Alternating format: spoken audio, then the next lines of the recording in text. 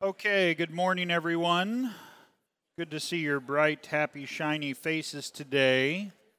This, for those of you with children, know it full well. This is fall break season, so that's why we're missing some of our families and kids who are off traveling and taking much-needed respite and time away. Zionsville is off now this week, as is our Lutheran school here at Advent. We will still have Wednesday night, however, we will still have Vespers prayer service at 6:30, and we will still have confirmation classes for those that are available to come. Our membership draws 25% from Carmel, 25% from Zionsville, and the remaining 50% is everywhere. Okay? So it's kind of difficult to have kind of, an Advent church or school catechism kind of fall break, so we have everything up online for those that need it. So still classes on Wednesday, still Bible class Wednesday morning as well, if you'd like to join us for that. Please note, because this is fall break, we as pastors and teachers try and take a few days off. I will actually be up in Michigan tomorrow. We're going to leave this afternoon making a college visit with one of our sons, and should return late tomorrow afternoon, hopefully in time for council meeting. And then my wife and I are going to get away to go look at leaves and just actually spend some time around each other. Isn't that amazing? Because we don't really see much of each other, so we normally take a day or 2 days, so we just have an overnight, so I'll be gone Thursday, Friday. So if you need anything, Tuesday or Wednesday are the good days to call us or come in. Church office will be open normal hours, but that's what's going on, okay? Can't think of anything else. You'll notice in the bulletin we did add in a brief calendar. I think it's on the third page of the bulletin, and we're going to do that each week just to keep you informed of upcoming activities and what's going on. All that stuff is on the website, and keep in mind the way that we have been keeping the congregation informed is through the emails on Friday. So if you don't read those and you miss something, just make sure you follow that. We have not decided yet whether to restart the newsletter. All the information we would normally have in the newsletter has been in the Friday emails. However, we are at the point where we have the majority of the congregation has been back on Sundays. And keep in mind, we don't mail out our newsletters. We just put them in your member mail boxes. So, so we're probably about 70 to 75% back as a congregation now. And hopefully that'll continue. Hopefully as Pastor Grady says, the thing that will not be named dies down, goes away, or a vaccine is found, and all that fun stuff, okay? Remember as well, crazy times right now, especially with it being an election year, and find your comfort and your hope in Jesus Christ. And as we're going to learn here as we get into Daniel, there is one kingdom that supersedes and is in charge of all other kingdoms. And as we're going to review today in our study of Daniel, we're going to see that very clearly and quite pointedly. And we're also going to see how certain leaders in this world deal with that truth, because Nebuchadnezzar, very interesting fellow, okay? Any other questions or comments before we pray and get into our study for today? Okay. I was going to have sheets printed out for you, and my laptop yesterday would not work with our printer, and when I came in this morning, it still wasn't working, so I'll have to find someone who knows something about computers and networking. So everything will just be up on the screen. You can take notes on your own. So, okay, let's get started. The Lord be with you. Let us pray. O God, because without you we are not able to please you, mercifully grant that your Holy Spirit may in all things direct and rule our hearts, through Jesus Christ, your Son, our Lord, who lives and reigns with you in the Holy Spirit, one God, now and forever. Amen. I want to review the end of chapter 2 here of Daniel, and we're going to start at the 31st verse. And what I'm going to summarize for you just a little bit, we didn't have time last week to go into the dream of King Nebuchadnezzar directly, nor the interpretation of Daniel. We talked a little bit about it, and I think it's important enough that we need to review a few things. So just follow along. I'm going to read from 31 down through the end of chapter 2. So this is Daniel interpreting the dream for King Nebuchadnezzar. You saw, O king, and behold, a great image. This image, mighty and of exceeding brightness, stood before you, and its appearance was frightening. The head of this image was of fine gold, its chest and arms of silver, its middle and thighs of bronze, its legs of iron, its feet partly of iron and partly of clay. Now, before I go further, I want you to get the image in your head. So here we've got an image. Sounds like an image of a man, correct? And this image is exceeding brightness, exceedingly bright, okay? Just glowing. Now, let your mind make some connections through the rest of Scripture where we have a man that is exceedingly bright, the image of a man, okay? That should probably make you think of a few things. The first place I went as I was kind of reading through this the first time a couple weeks ago was the transfiguration of Jesus, where he's revealed in all of his glory. Hang on to this image of a man that is exceedingly bright. When we get into our study of Revelation, we're going to have that echoed for us there as well. Now note that this man, this image, is divided now into various metals or what's the word? Stuff. That's the word. Scientific. So we've got gold for the head, then we've got silver, then we've got bronze, and then we've got iron, and at the very bottom we've got iron mixed with clay, which if you know anything about iron and clay, they don't really mix, but let me hold on to that till later. 34. As you looked, a stone was cut out by no human hand. So a stone that was quarried, that was cut out, not made by humans. Okay, now just let your mind roll the dice here through Scripture. That's probably not the best way to say it. Let your mind wander through connecting Scripture. And it struck the image on its feet of iron and clay and broke them in pieces. Then the iron, the clay, the bronze, the silver, and the gold all together were broken in pieces and became like the chaff of the summer threshing floors, and the wind carried them all away. So if you were preschoolers, we'd have you do this with your hands, okay? So that not a trace of them could be found. But the stone that struck the image became a great mountain and filled the whole earth. Okay, are you tracking so far? So we've got this dazzling appearance and image. Okay, a stone that is not cut with human hands. And what does the stone do? The stone strikes the image. And what happens to the image? The image disintegrates. Oh, so maybe the image isn't a connection to Jesus. Maybe it's not transfiguration. Okay? I mean, this is what's fun about Bible study, is as you're reading through a text, try and make some connections to things that sound similar, but always go where the text leads you. Okay? So I would say this image that we've seen made of different parts of metals and stuff is thus probably not Jesus. Okay? Or maybe it is. I mean, Jesus dies, right? You see, okay, just hold on, and we'll keep going here. I like to get you to think, okay? Now, this was the dream. Now we tell the king its interpretation. You, O king, the king of kings, to whom the God of heaven has given the kingdom, the power, the might, and the glory, and into whose hand he has given, wherever they dwell, the children of man, the beasts of the field, and the birds of the heavens, making you rule over them all, you are the head of gold. So now here's the interpretation. Now, what does Daniel mention first when he interprets it? He gives honor to Nebuchadnezzar, who is an earthly ruler. You, O king, the king of kings. But then where does this earthly king's power and authority come from? The God of heaven. So Daniel goes right to the source, acknowledges the God of heaven has given you this kingdom. You, O king, you haven't built this yourself.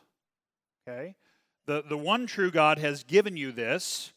He's given you the power, the might, and the glory, and into whose hand he has given wherever they dwell. What else has God, the God of heaven, the one true God, given King Nebuchadnezzar? Humans, citizens, beasts of the field, right? Possessions, birds of the heavens, making you rule over them all. You are the head of gold. So King Nebuchadnezzar now is the head of gold, okay? And I don't know if this is going to show up on the board very well, okay? So we've got at the very top here, let's just put gold, okay? That is representing now, we would say very clearly, the Babylonian Empire under King Nebuchadnezzar. Fair? Anybody debate that? Okay. It says it right in the text. You are the head of gold. Okay. Another kingdom, verse 39, inferior to you shall arise after you. And what is that? Silver. Okay, let's just go down the list here. Then what? Bronze. Then what? Iron. Okay. And then what? Iron and clay, correct? So I'll just put ampersand here, and my marker's not good. You can't see that. You can jot it for yourself, okay? So we've got gold, which we know represents Babylon. Now, there's a lot of ink that's been spilled. I was going through a couple of commentaries this last week, and the scholars and the academics are all over the place with trying to figure out which kingdoms represent the silver, the bronze, and then the iron and the clay, okay? Now, I'm going to try and summarize it for you, and if you're one of those people that likes to read big, thick books that put most people to sleep at night, you can email and debate with me, okay? And that's okay. So we got the Babylonian kingdom, okay? To the silvers, most scholars will say Persians, okay? For the bronze, we would say Greeks. For the iron, take a wild guess. Very good, Rome, okay? Now, Rome, we know, became a very vast empire. Mixed with clay would symbolize that Rome, especially as a kingdom, was made up of mostly Romans? No, not at all. Lots of different cultures, okay? I mean, fast forward if you want to, the sun never sets on the British Empire, that sort of thing, okay? And of course, we know that those, now all of these empires, what happened to every single one of them? Are any of them standing still today? Scattered like the wind, like the dust. Matter of fact, archaeology, and if you're into history and stuff, they're still uncovering things, trying to piece things together. But all of these empires, okay, regardless of what empire you're going to assign, and Scripture doesn't go into detail, it starts with the Babylonians. But then, of course, when we get to iron, and especially New Testament, that would, tidy things up nicely, okay? So all of these now are gone as was prophesied through the dream, okay? Any questions before I read on? Okay. Shall be a fourth kingdom strong as iron. Like iron that crushes, it shall break and crush all these. So each one of these is basically going to take the place of the one that has come before, okay? Which, to be fair, is what we've seen in human history, okay? And for our own country, United States of America, I certainly would pray that it will last a long time. But what do we know from history? No worldly government, empire has ever lasted, certainly forever. Okay, so always keep that in mind. All right. Now let me finish the reading, and then we'll try and draw some string around this present. As you saw, verse 41, the feet and toes, partly of potter's clay and partly of iron, it shall be a divided kingdom, but some of the firmness of iron shall be in it, just as you saw iron mixed with the soft clay. And as the toes of the feet were partly iron and partly clay, so the kingdom shall be partly strong and partly brittle. And if you've studied and know any of your Roman history and walked through all of the Caesars and all that, you start to understand a little bit of this. As you saw the iron mixed with soft clay, so they will mix with one another in marriage, but they will not hold together, just as iron does not mix with clay. In the days of those kings, so now there's a plural reference to kings, to these various empires, the God of heavens will set up a kingdom that shall never be destroyed, nor shall the kingdom be left to another people. It shall break in places all these kingdoms and bring them to an end, and it shall stand forever. And now pay attention to this reference. Just as you saw that a stone was cut from a mountain by no human hand, and that it broke in pieces the iron, the bronze, the clay, the silver, and the gold. A great God has made known to the king what shall be after this. The dream is certain, and its interpretation sure. Okay? So gold, Babylon. emphasis upon the power and glory that belong to Babylon, not of Nebuchadnezzar or from Nebuchadnezzar, but rather God's power and glory that he now has given on this earth, even to Nebuchadnezzar. So does God give power and glory in this life even to unbelievers? Yes, he does. Okay? You've got the silver, then the bronze, then the Greeks. Okay? Now, in the midst of all this, there's a stone. And I want you to take us to 1 Peter 2, verses 4 to 5. 1 Peter 2, 4 to 5. You look on the screen or open up in your Bibles. Because this reference now to a stone that supersedes all the others is quite clear in the New Testament. Okay? And let's read it together. As you come to him, a living stone, rejected by men, but in the sight of God, chosen and precious, you yourselves, like living stones, are being built up as a spiritual house to be a holy priesthood, to offer spiritual sacrifices acceptable to God through Jesus Christ. Who is the living stone? Jesus. Jesus is the living stone. Okay? Rejected by men, but in the sight of God, chosen and precious. And now do you know what Christian means? Little Christs. Okay? So you are little stones. Little rocks. So if your wife ever says you're stubborn, say, yeah, I'm a Christian, I'm a rock. See how far that gets you. Probably not very far, okay? Are being built up as a spiritual house. So now there's this concept of fellowship, of community, not individuality, which is what our culture teaches, okay? Individuality, not understandable in Scripture. It's all about fellowship, and even more than that, you're built as a spiritual house, not necessarily a physical one, to be a holy priesthood. Thus we understand that all of us, are you ready for this, are priests. Did you know that?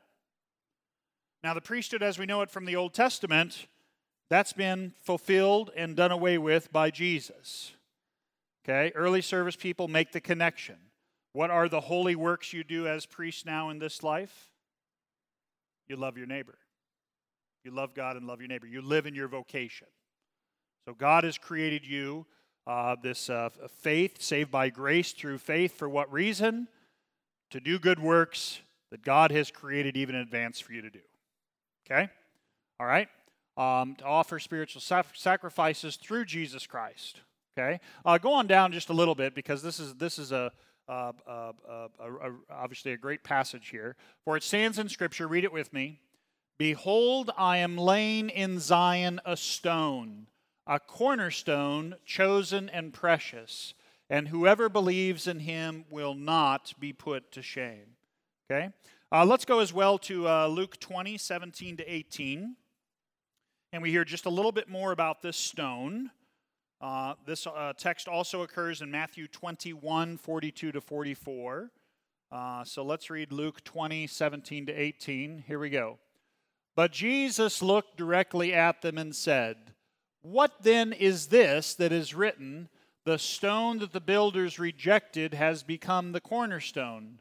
Everyone who falls on that stone will be broken to pieces, and when it falls on anyone, it will crush him." Okay? Daniel's interpretation by the power of the Holy Spirit is simply marvelous in terms of teaching us law and gospel, in terms of its Christocentrism, it's pointing forward to Christ and revealing now who this stone is going to be. Okay? So ultimately, what we are learning about is that this stone, we're learning of the kingdom of God, the kingdom of the Most High God that surpasses all earthly kingdoms. This is the interpretation given to Nebuchadnezzar.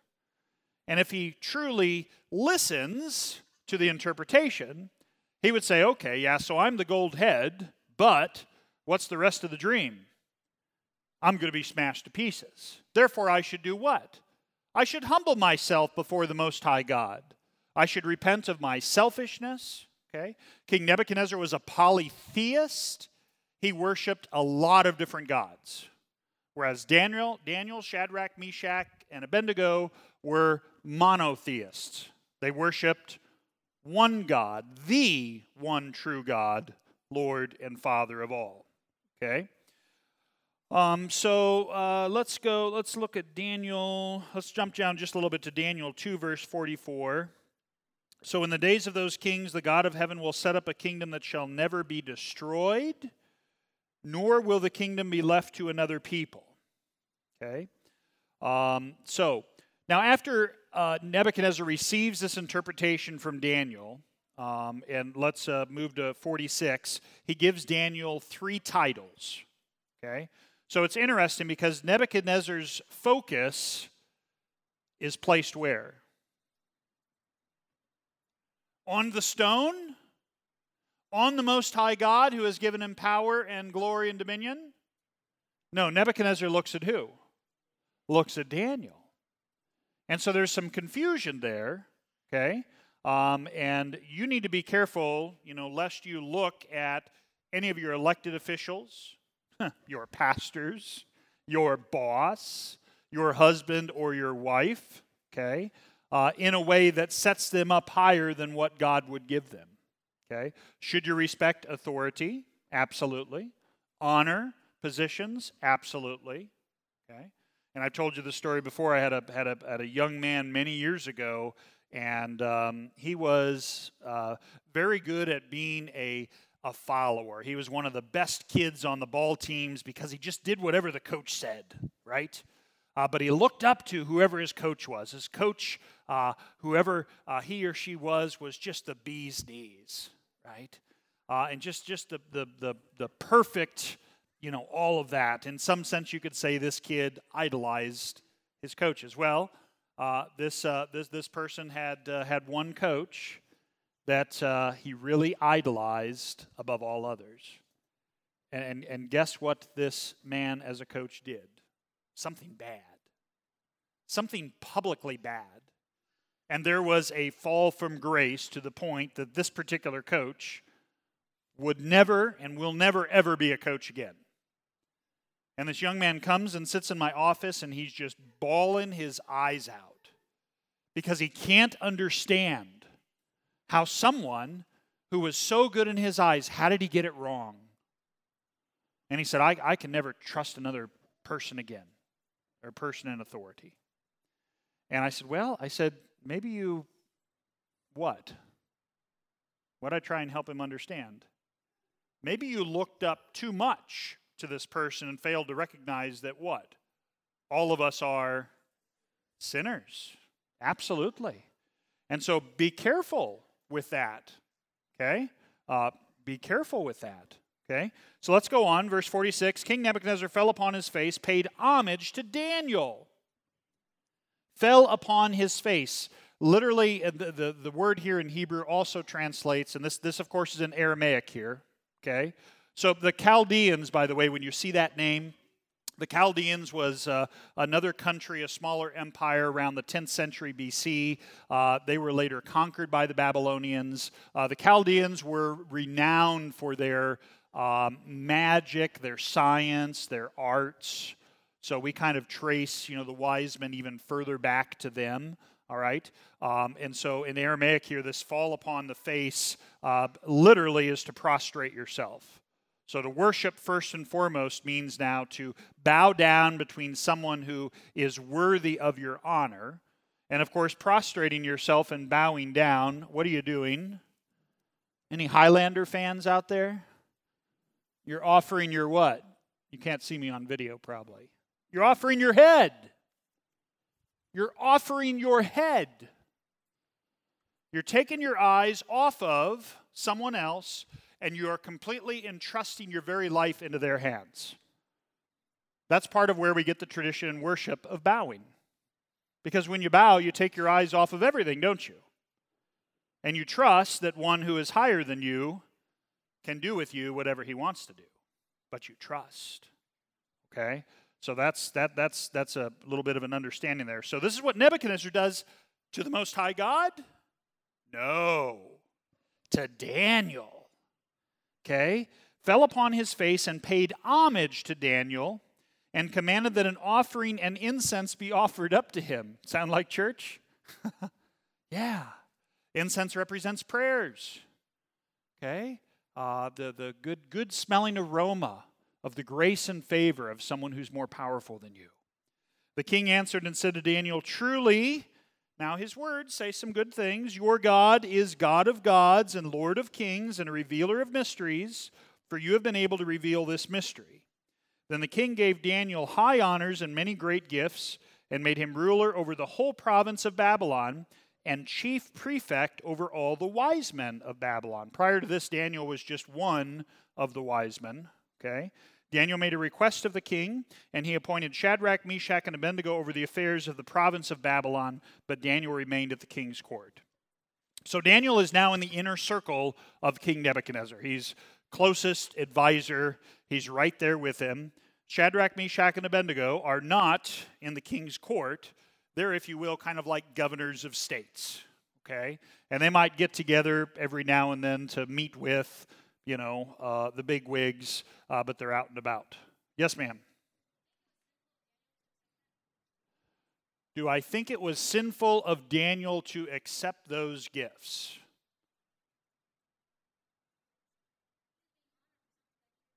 Well, I don't know how you really would, I guess accept worship or someone's actions towards you. The gifts still, Daniel is a subject here, right? So he's a subject that God has placed in this place to receive these gifts from this king, okay? Now, we're going to learn more about Daniel here later on. So I would say, no, it was not sinful of Daniel to receive that which his king would bestow upon him. By receiving these gifts does not necessarily mean that Daniel would agree with the faith or the understanding of the king. Correct. Anybody want to take on my wife? You raise a valid point. Yeah, go ahead.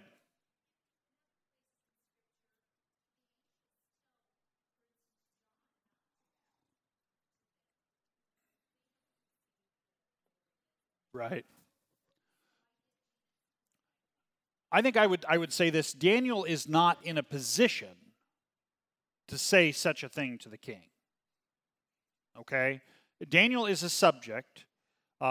He believes that God has placed him there, and he's going to follow, the rules as long as they don't conflict with the faith. And I think if I understand your point, that's what you're saying, is that by Daniel not stepping up and saying something at this point, that would be in conflict with his faith. Okay, got another comment over here. I think Daniel did the best he could do in a difficult situation, is what I would say. Okay, got another hand behind you first. She had her hand up before you, and then I'll get to you. Go ahead. I'm glad you brought up Joseph. The early church fathers draw a lot of connections between Joseph and the Pharaoh and Daniel and Nebuchadnezzar. A lot of connections there. And so I think that's worthy, if you want to do some additional study, review Joseph. So here's Joseph again, and we just had this Bible story with our school kids for chapel here the last week or two. His brothers are jealous. His dad has given him a beautiful coat, which is all about the righteousness of Jesus, by the way. It also signifies that Joseph is really a prophet. That's what Luther would have maintained. And so his dad is honoring the fact that Joseph is unique from his brothers, because Joseph is now one who has been called to speak the word of God. So the coat symbolizes baptism. It symbolizes the anointing of one who is called to speak.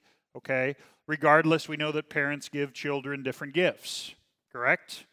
No gifts are the same. Have you ever tried that? Try that at Christmas, just giving every one of your kids the exact same gift, and do that for their birthdays, and do that for 3 or 4 years in a row, and see how well that works out for you.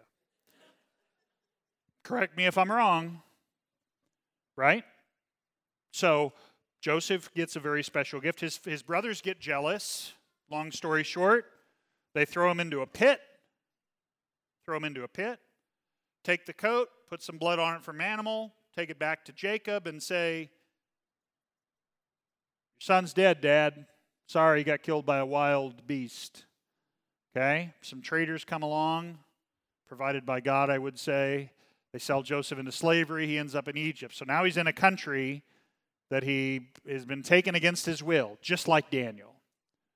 But how does Joseph act there?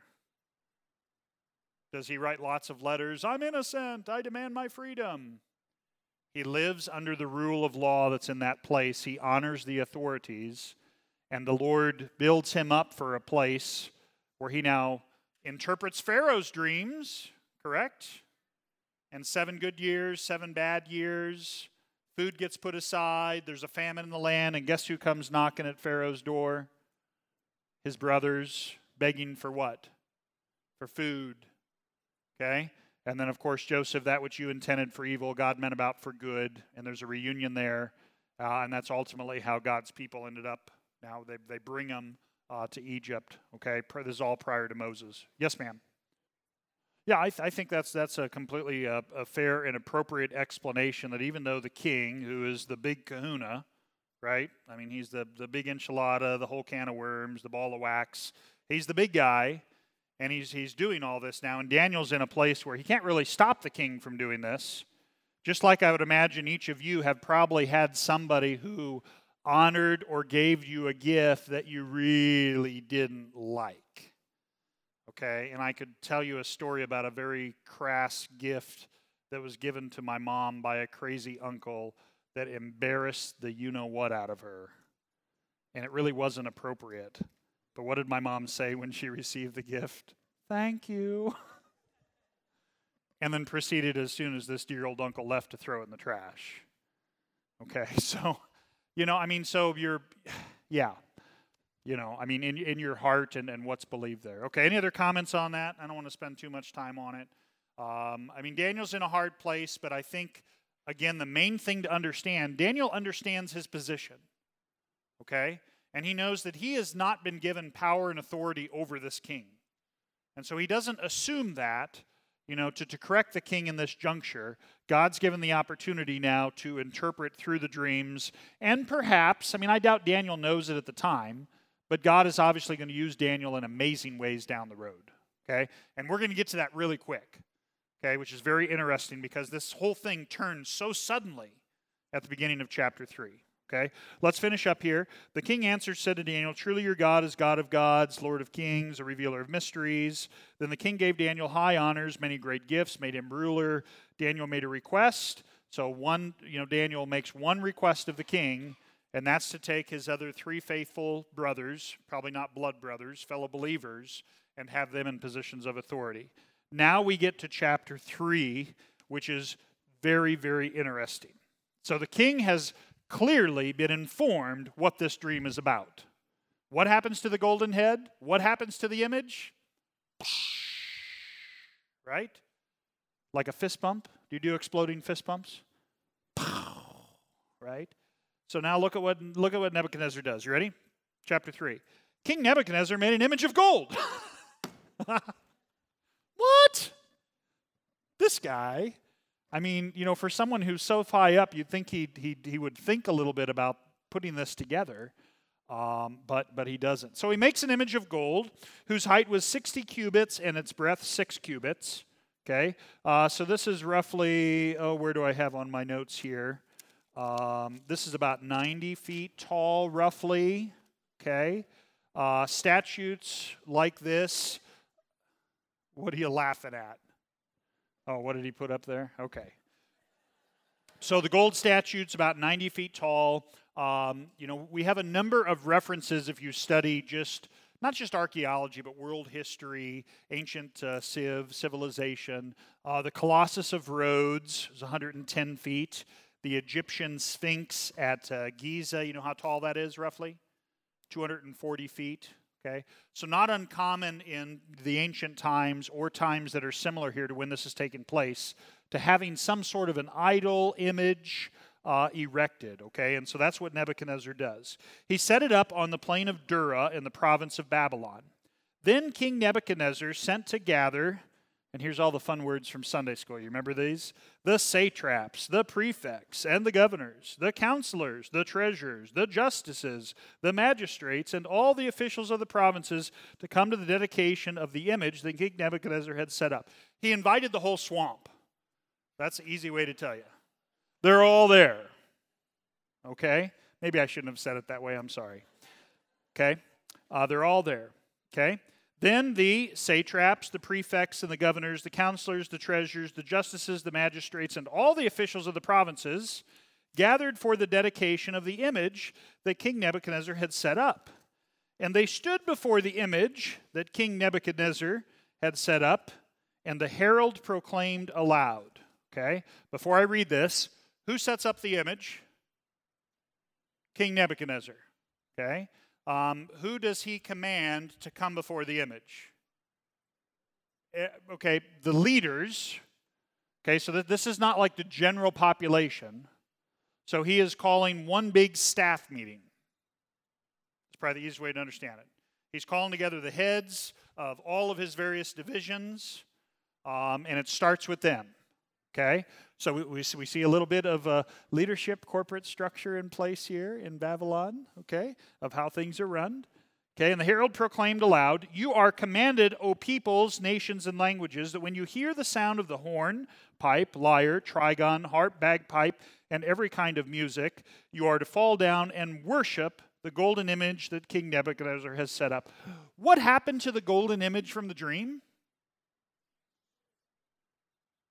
Was that not clear? Did Nebuchadnezzar get this? I don't think he did. "And whoever does not fall down and worship shall immediately be cast into a burning fiery furnace." Now, the casting into a fiery furnace, not uncommon. Jeremiah mentions this in Jeremiah 29, verse 22, that Nebuchadnezzar and other leaders as punishment, okay, would cast those who had done wrong into a fiery furnace. Now, most of these furnaces that were big enough to throw a man into were either for bricks, so it was a brick furnace, firing of bricks. Where we came from in Hastings, Nebraska, there was a place called Brickyard Park. You know why it was called Brickyard? Made bricks there.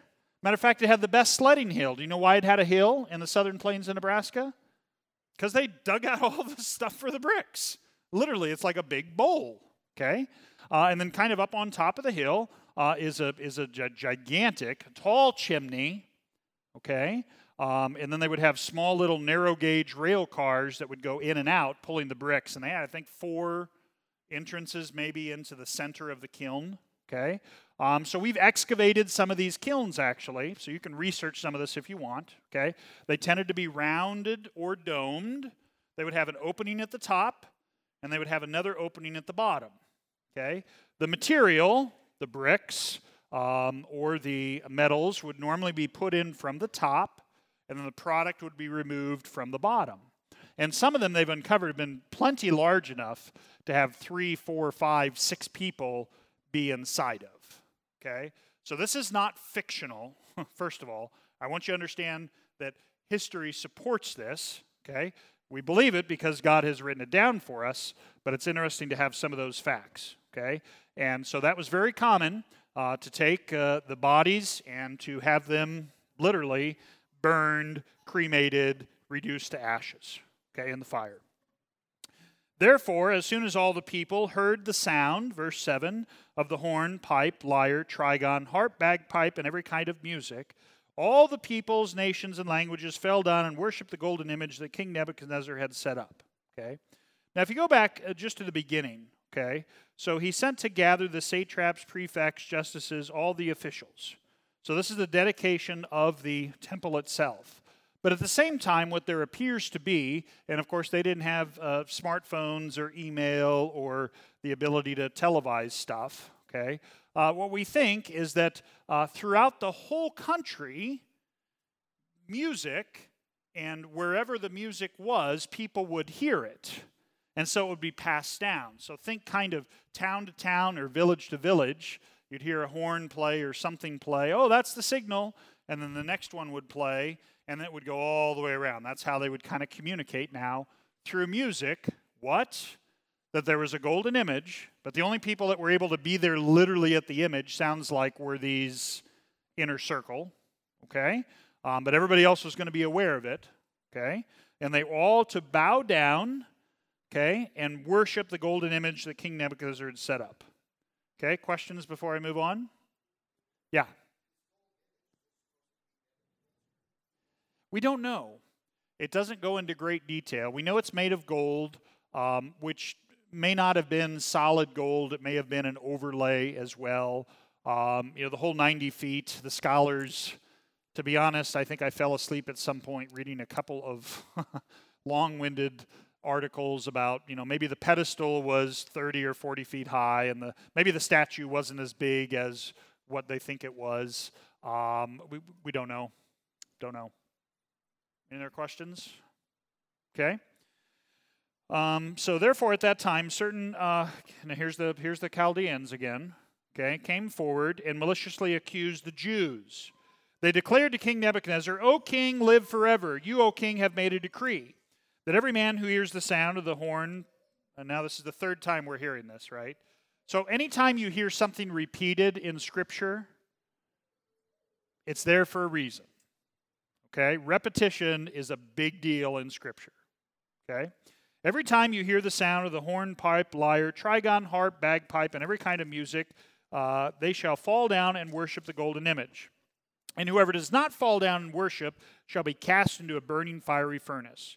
There are certain Jews whom you have appointed over the affairs of the province of Babylon, Shadrach, Meshach, and Abednego.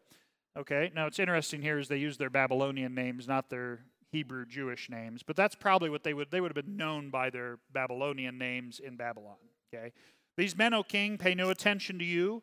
They do not serve your gods or worship the golden image that you have set up. And now let's see how Nebuchadnezzar deals with this. Then Nebuchadnezzar, in furious rage, this is the second time we hear of Nebuchadnezzar flying into a rage. When was the first time that we heard of Nebuchadnezzar flying into a rage? When no one could interpret his dream, right? And he plays the whole, off with their heads, Alice in Wonderland, queen issues here, okay? Nebuchadnezzar, in a furious rage, commanded that Shadrach, Meshach, and Abednego be brought. So they brought these men before the king.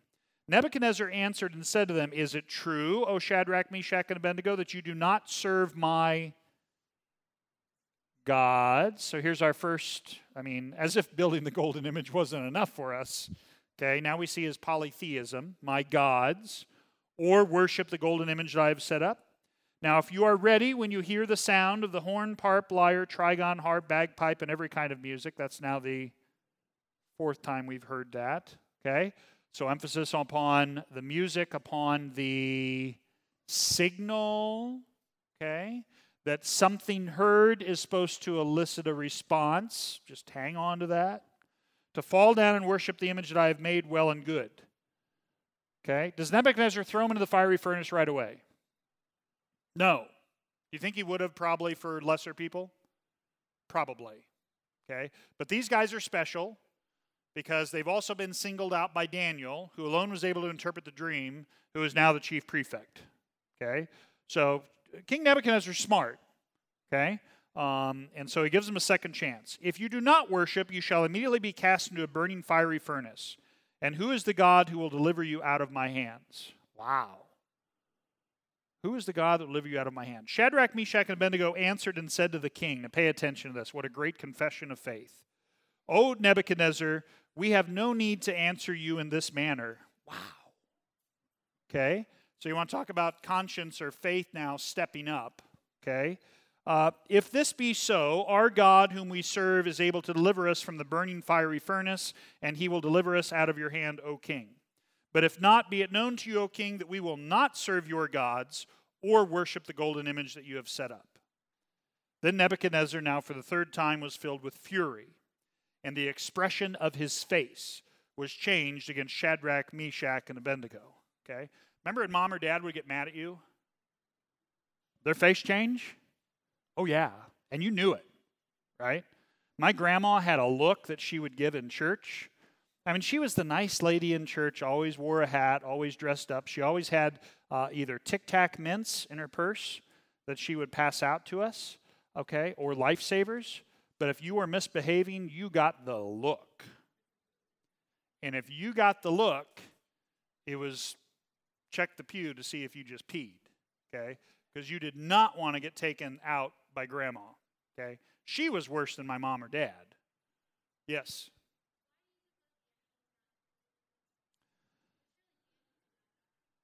Well, we're going to get to Daniel here a little later, okay? This is the first thing that comes up. Now, keep in mind the Chaldeans, they are kind of the original wise men, and, you know, these Hebrews that have just showed up on the scene, now all of a sudden, you know, went from stocking the shelves, right, at the local Walmart, to now being in charge of every single one in the region or the state. Right? So all of a sudden they got elevated without putting in the work, the time, the experience. How does that feel when someone jumps ahead of you in seniority at work for no reason? Ever happened to you? I would imagine it probably has. So they are looking for every little thing for these guys.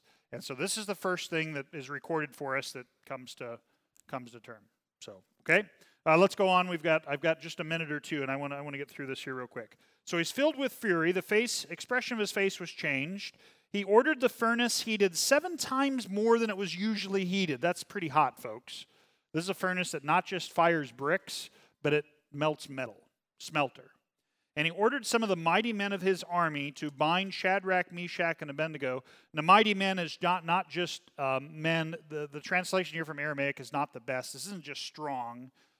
These are men who probably are going to go to their death because the furnace is so hot. These are men who are willing to die for their king, meaning they'll do whatever their king says to do.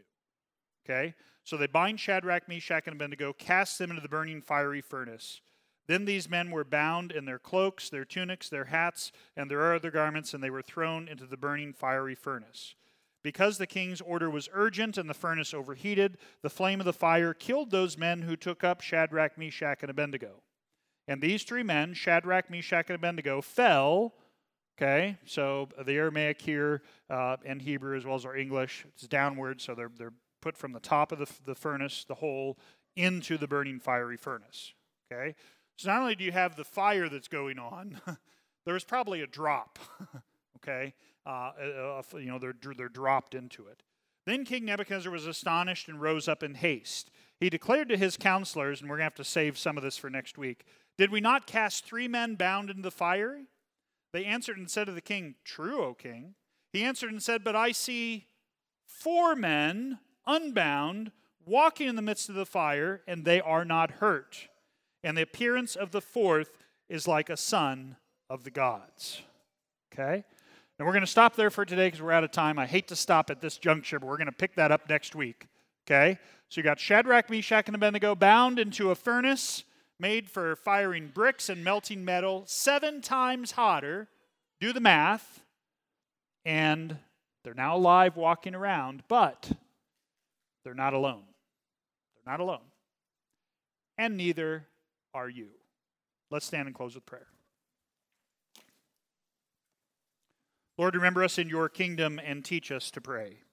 Our Father, who art in heaven, hallowed be thy name. Thy kingdom come, thy will be done on earth as it is in heaven. Give us this day our daily bread, and forgive us our trespasses, as we forgive those who trespass against us. And lead us not into temptation, but deliver us from evil. For thine is the kingdom, and the power, and the glory, forever and ever. Amen. Peace be with you. Amen.